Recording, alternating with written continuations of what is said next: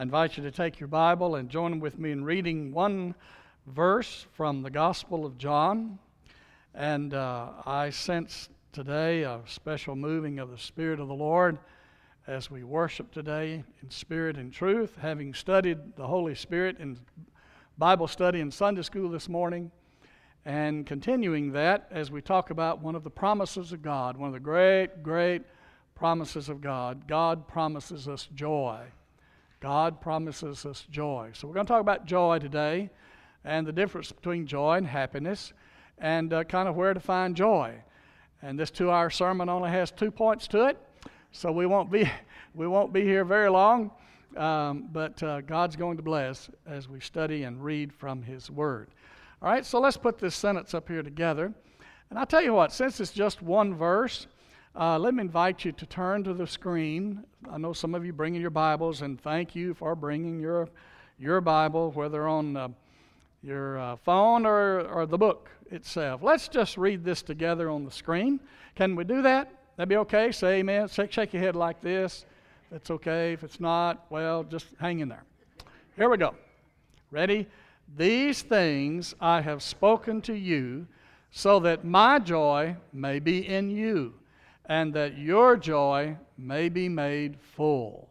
Wow, that's a powerful, powerful sentence. We're going to break that down a little bit and talk about where to find joy in Jesus Christ. Now, to find joy in Jesus, we need to go to the Bible first and talk about the biblical understanding of what true joy is. What true joy is. And so we go to the Gospel of John.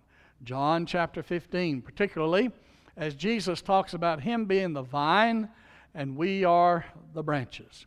And when you're connected to Jesus, that's how you have joy in your life. Now, this particular passage in John chapter 15 is in the middle of chapter 14 to 17. If you took the Gospel of John and you went from in your way of looking, chapter 14 to chapter 17, left to right there, that section of the Gospel of John is called the farewell discourse. That simply means that Jesus is saying to His closest disciples, the 11 that are still following Him here. Judas has already left the scene. They've already had the Last Supper together, and now Jesus is moving toward the Garden of Gethsemane, and He's saying farewell to the 11 that are remaining faithful. And you remember in chapter 14, you believe in God, believe also in me, for in my Father's house are many mansions.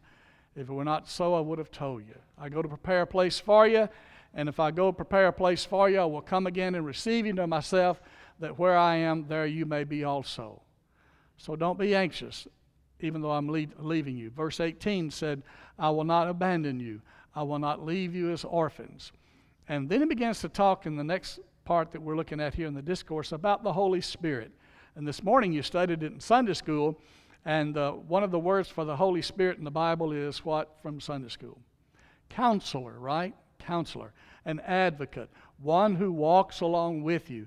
And Jesus said not only will He be with you, but He will live in you. He will live in you. So in this farewell discourse, Jesus is talking about saying goodbye to the disciples. Now, can you imagine being one of those 11? And you've been following Jesus, and you've seen Him do some incredible things. You've seen Jesus heal the sick. You've seen Him raise Lazarus. I mean, that's in John. Lazarus, come forth! That's what the Bible says He did. He shouted with a loud voice, Lazarus. And they're like, ah! But He did. And now this Jesus is saying goodbye to His disciples. They've seen Him heal the sick, raise the dead, the lame, get up and walk. Just walk on water. And now He's leaving us? Now that's an anxious time. And He said, not only am I going to leave you, but He talks about, on the other end of the discourse, He talks about, I'm going to be rejected, despised, I'm going to be crucified, life's going to get really, really hard. But right in the middle of the discourse, He says, I'm going to give you my joy. I'm going to give you my joy. What's he talking about? Well, in Hebrews, it describes what Jesus was talking about. Who for the joy, talking about Jesus, the author and perfecter of our faith, the trailblazer, the one that we follow, the one that leads us, who for the joy set before him, the joy set before him, he endured the cross.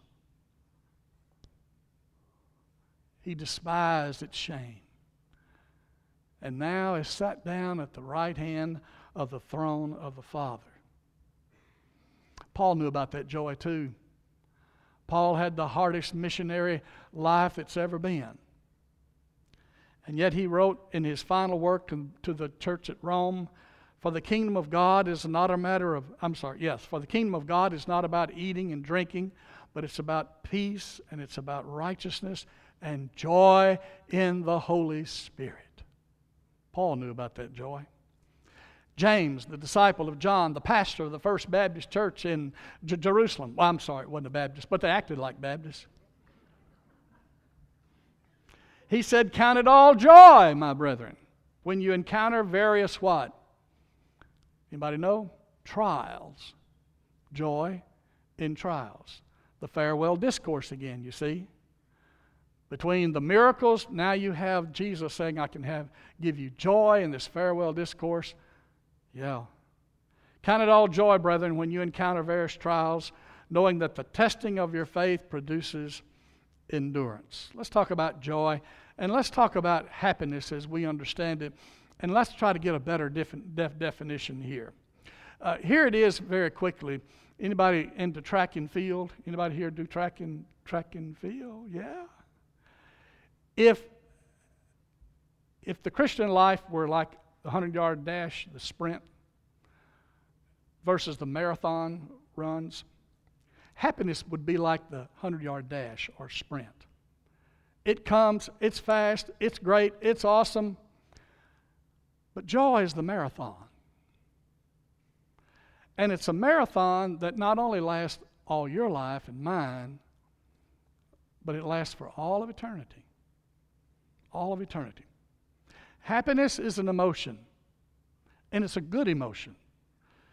It's like sadness, it's like fear, it's like anger, it's like anxiety, but it's an emotion. It's a response to something that happens to you.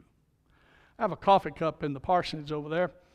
I picked it up somewhere, Goodwill store actually, wasn't it?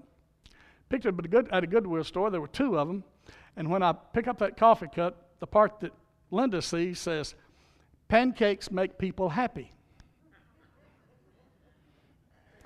Folks, eating at Ekron Baptist Church always makes me happy. But happy feelings are soon replaced by other emotions if we're honest with ourselves. Joy is also a feeling. It's a good feeling. But it lasts forever. The joy we have in Jesus doesn't come and go with emotions. It is consistent, and it happens forever. Listen to the psalmist talk about it. You make known to me the path of life, and you will fill me with joy in your presence, with eternal pleasures at your right hand. Wow. Jesus said, you will hear me say one day, enter into the joy that I have. Enter into my joy. It's a gift from God, folks. Joy is a gift from God. It comes by believing in Jesus and trusting Him to be your Lord, to be your Savior, to be your Redeemer. It's a long marathon of being. It's not a sprint. Joy will be a marathon. And God gives us this joy even if we're not happy. Do you hear that? God gives us this joy to remain in us even when we're not happy. One of the best things I've ever had to learn as a minister, because I thought I had to smile and put on a minister's face all the time. We don't have to smile all the time. We're not promised sunshine and rainbows in life all the time, but we are promised joy and eternal salvation, eternal life, which is a great reason for joy. Joy is this gift from God. Now, when you study the word joy in the Bible, in the New Testament, the root Greek word is chara. Say that with me, chara. See, you know a Greek word now. You know a little Greek. Chara. From that word, we get the word grace, and we get the word joy. Apostle Paul said the fruit of the Spirit is chara, charis. It's really where we get the word charismatic. You've heard that term? All right, all that comes from this root word called chara, grace and joy. I want to give you two definitions that I read this week. One's from Reverend John. And Reverend John says, Christian joy is a good feeling in the soul produced by the Holy Spirit as He causes us to see the beauty of Christ in the Word of God and in the world around us. Let me go through that again. Christian joy, true joy, biblical joy. It's a good feeling in the soul, not just in your head, but way down in the soul. And it's produced by the indwelling of the Holy Spirit. He causes us to see Jesus Christ in the Word of God and in the world around us. Now that we're in the parsonage, I see Jesus in God's creation out here. Now, living in Louisville for 35, 40 years, I hadn't heard a Bob White in probably 40 years, at least. At least. And I love coming to Akron and enjoying Jesus in creation when I hear a Bob White, a quail. Bob White. God made that little Bob White. God made me. And I have a purpose in life just like that quail. And I have a purpose in life that's beautiful, just like that sound of that quail and to see that quail itself. Beautiful.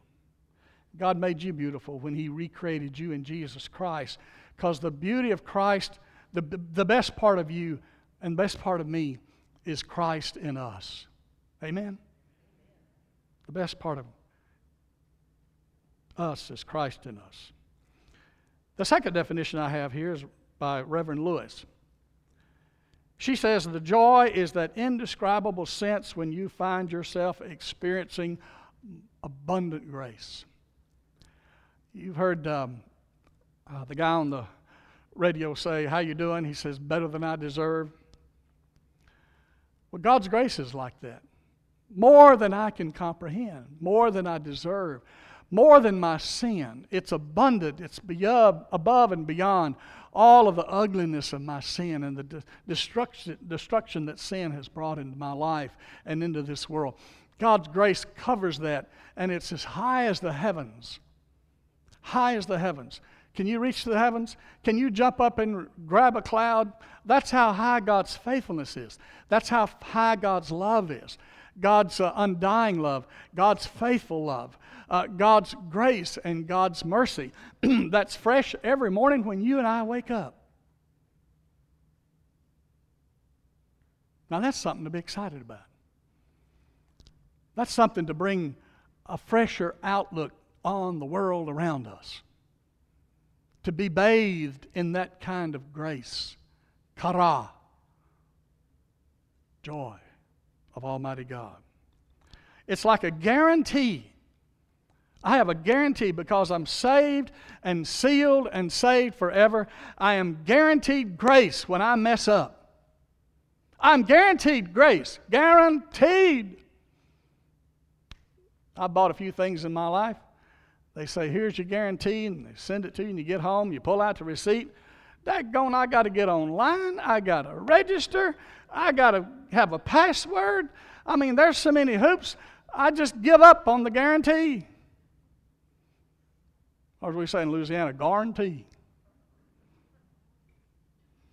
But God's grace is guaranteed to you and me as believers in Christ for eternity. This kind of grace is security that I have. I know that no matter what's going on around me, I have the love of God. Especially, hear this, especially when it appears that love is nowhere to be felt. I have more love from God than anybody around me. Let's transition here and let's talk a little bit about some of the blessings of true joy. How do you spell joy? Spell it with me. J. What does J stand for? Oh, come on, y'all know what J stands for. You been to youth camp? Anybody? Anybody grow up with camp? All right, back in the 70s, it was J-O-Y.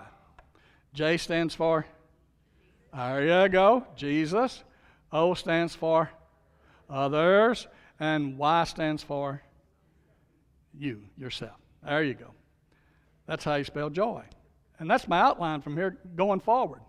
Isn't that complicated? Joy is not complicated.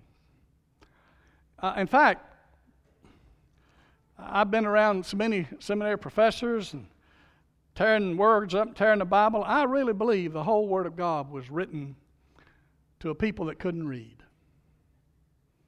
It had to be that simple to the folks in that day and time. And we can just understand what it meant to those folks. We'll have a much better understanding of what it means to us today. It's just that simple. Jesus first, others second, you and me third. All right, what's the first one? Jesus first. Folks, there's joy in being a child of God. There it is. Psalm 51, you need to read it again and again and again. Create in me a clean heart, O God, and renew a right spirit within me. Restore to me, he's pleading to God, restore to me the joy of my salvation, he said. Do you remember when you got saved? I remember when I got saved. I'm 9 years old, and I was so focused on me and having a good time. My preacher told me if I didn't get saved, I was going to hell, and I didn't want to go to hell. I want to go to heaven. And after you get through talking about how hot hell was and the judgment to come and revivals and all that stuff, we'd have thunderstorms down there in Louisiana, and you could see way off in the horizon all that thunderstorms. And I thought, is that Jesus coming back? And it's going to be like hell, and I'm just scared to death. And I got saved under that kind of preaching. I wish there was more of that kind of preaching, because there is a hell, there is a judgment to come. We will all die, and after death, the judgment, the Bible says. It's appointed unto us once to die, and after death, the judgment. It was true. And so I went forward. When I went down the front and I shook Brother Yoakum's hand, bawled and squalled, and he had to interpret it for me and help me to pray that prayer, the only thing I remember was afterward, the whole world looked different. That little church of 25 people, everybody was different. 25 people changed just like that when I got saved. Wasn't that amazing? Well, they didn't change. Guess who changed? I'd been changed. The grace of God changed me, and I had a whole new joy and a whole new outlook on life. Folks, there's nothing like a clean heart. There's nothing like a heart that's been cleaned by the Holy Spirit of God. That's why you need to read your Bible all the time, because there's something called the washing of the water of the Word of God in our life. Francis Chan says, intimacy with God can bring you more pleasure than the sin you're involved in. For some people, I'm tempted just like you are. There's a sin you've got, there's a favorite sin you've got, and you think, man, this just gives me a high, and first thing you know, you're addicted to whatever it is, and you think, I just got to have more of that. That's nothing compared to the pleasures of knowing Jesus Christ and the joy of God. This intimacy that Jesus talked about is in the Lord's Prayer that we pray every Sunday morning. Our what? Father. Abba is the Greek word. It means dad. It means intimate relationship. And intimacy means you know someone and you are being known by someone else. And Paul had that kind of intimacy with the Lord. And in his intimacy and closeness with Christ, he had some kind of thorn in the flesh. Was it a medical problem? We think so. Was he blind? We're not sure. Because he always had somebody writing letters for him, and when he would write a letter in that we have in the New Testament, and he wanted people to know, this is not just my secretary, sending this, quoting me. I'm writing this myself. And he'd say, look how large my letters are. And scholars think, well, maybe he was about half blind. Could have been. And he prayed, Lord, take this thorn away from me. Second time, Lord, take this thorn away from me. And a third, you think God would answer Paul's prayers? Well, who's closer to Jesus than Paul? God, he said, take this thorn away from me. And God says, I'm not going to do it. My grace, my kara, my joy is sufficient for you. It could be that the pain and suffering you're going through, not just the sin you're tempted with, but the pain and suffering that you're going through, is bringing more grace of God into your life than if you didn't have it. The joy of knowing the J in joy stands for Jesus. There's joy in being a child of God. O stands for others. There's more joy than you can possibly exhaust when you are blessing other people. Proverbs calls us to be that kind of person. He who has a generous eye will be blessed. He who has a generous eye will be blessed, for he gives of his bread to the poor, blessing others. You see, God every day is pouring himself into us. Why can't we pour ourselves out to others as well? That's where the blessings are. If you're feeling sad, if you're feeling down, if you're feeling depressed, if you're feeling self-consumed, and when you talk to people, all you talk about is yourself, find a way to bless somebody. Bless somebody with a card. Bless somebody with a word of encouragement, a word of thank you, a word of praise, a word of gratitude. As you get yourself focused on others and trying to be a blessing to them, then blessings are going to come back to you more than you are giving to others. What a great way to live life. The more you give, the more you get. Huh? What's wrong with that? The more you give of your soul, the more you receive from the Lord. Now, everybody you give to is not going to appreciate what you give or the fact that you gave it. But you're the one that gets the blessing. And you all are so generous with us. You really are. I hope you're as generous to the world out there as you are to us. Because this church is a blessing church. And I praise God to be honored to walk with you in this season of the church. The joy of being a blessing to others. So there's the joy of being a child of God, knowing Jesus, the J. There's the joy of blessing others. But then there's also the joy of bearing fruit. When you focus on self, think about bearing fruit. Because remember, the kara, the grace, the joy, is Jesus in us.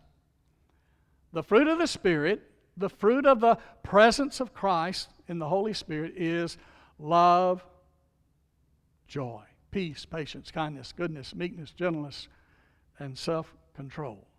Joy. In the Scriptures, fruitfulness is based in this impact of the gospel upon us, the presence of Jesus Christ.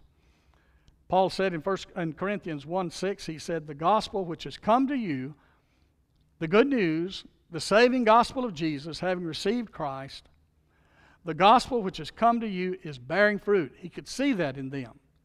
And increasing since the day that you heard it and understood the charis of God in the truth. What he means there is he could see in them that the more they followed Jesus Christ, the more like Jesus they became. Now, I'm not a fruit inspector. I'm not a fruit inspector. God didn't call me to be the fruit.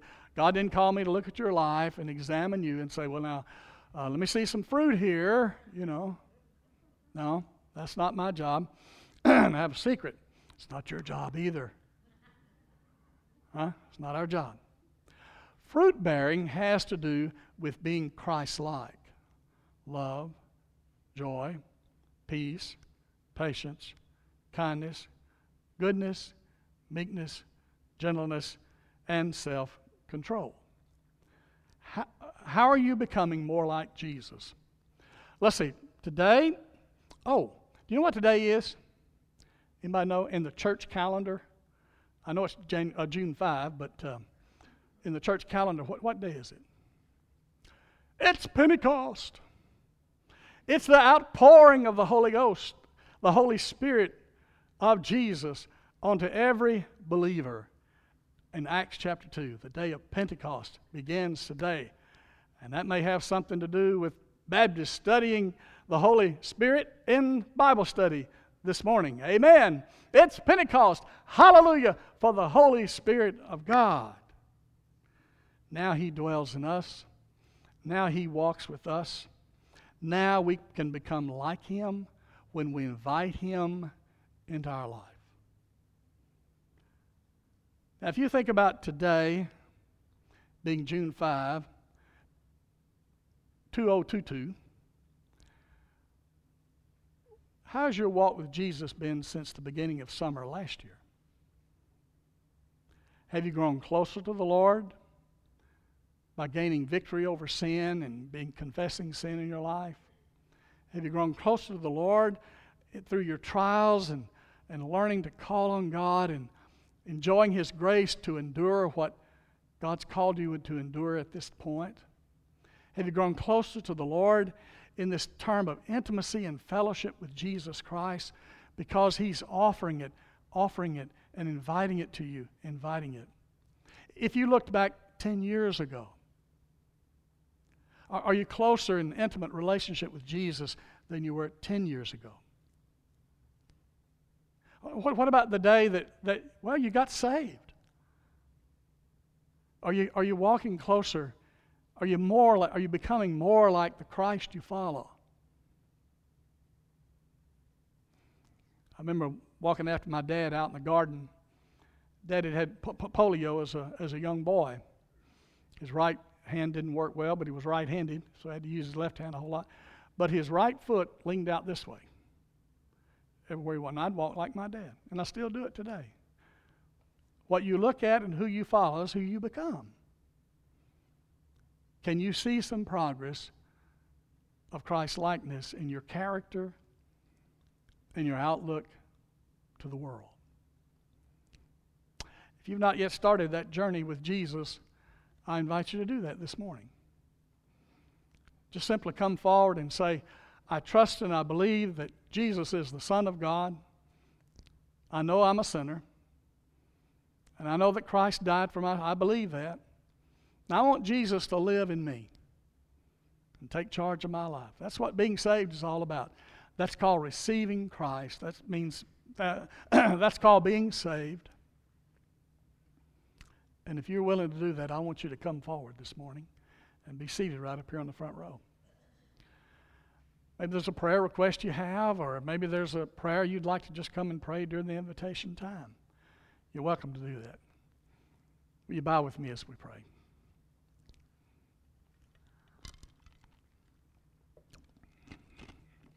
We thank you, Father, for your Holy Spirit that lives in us and walks with us.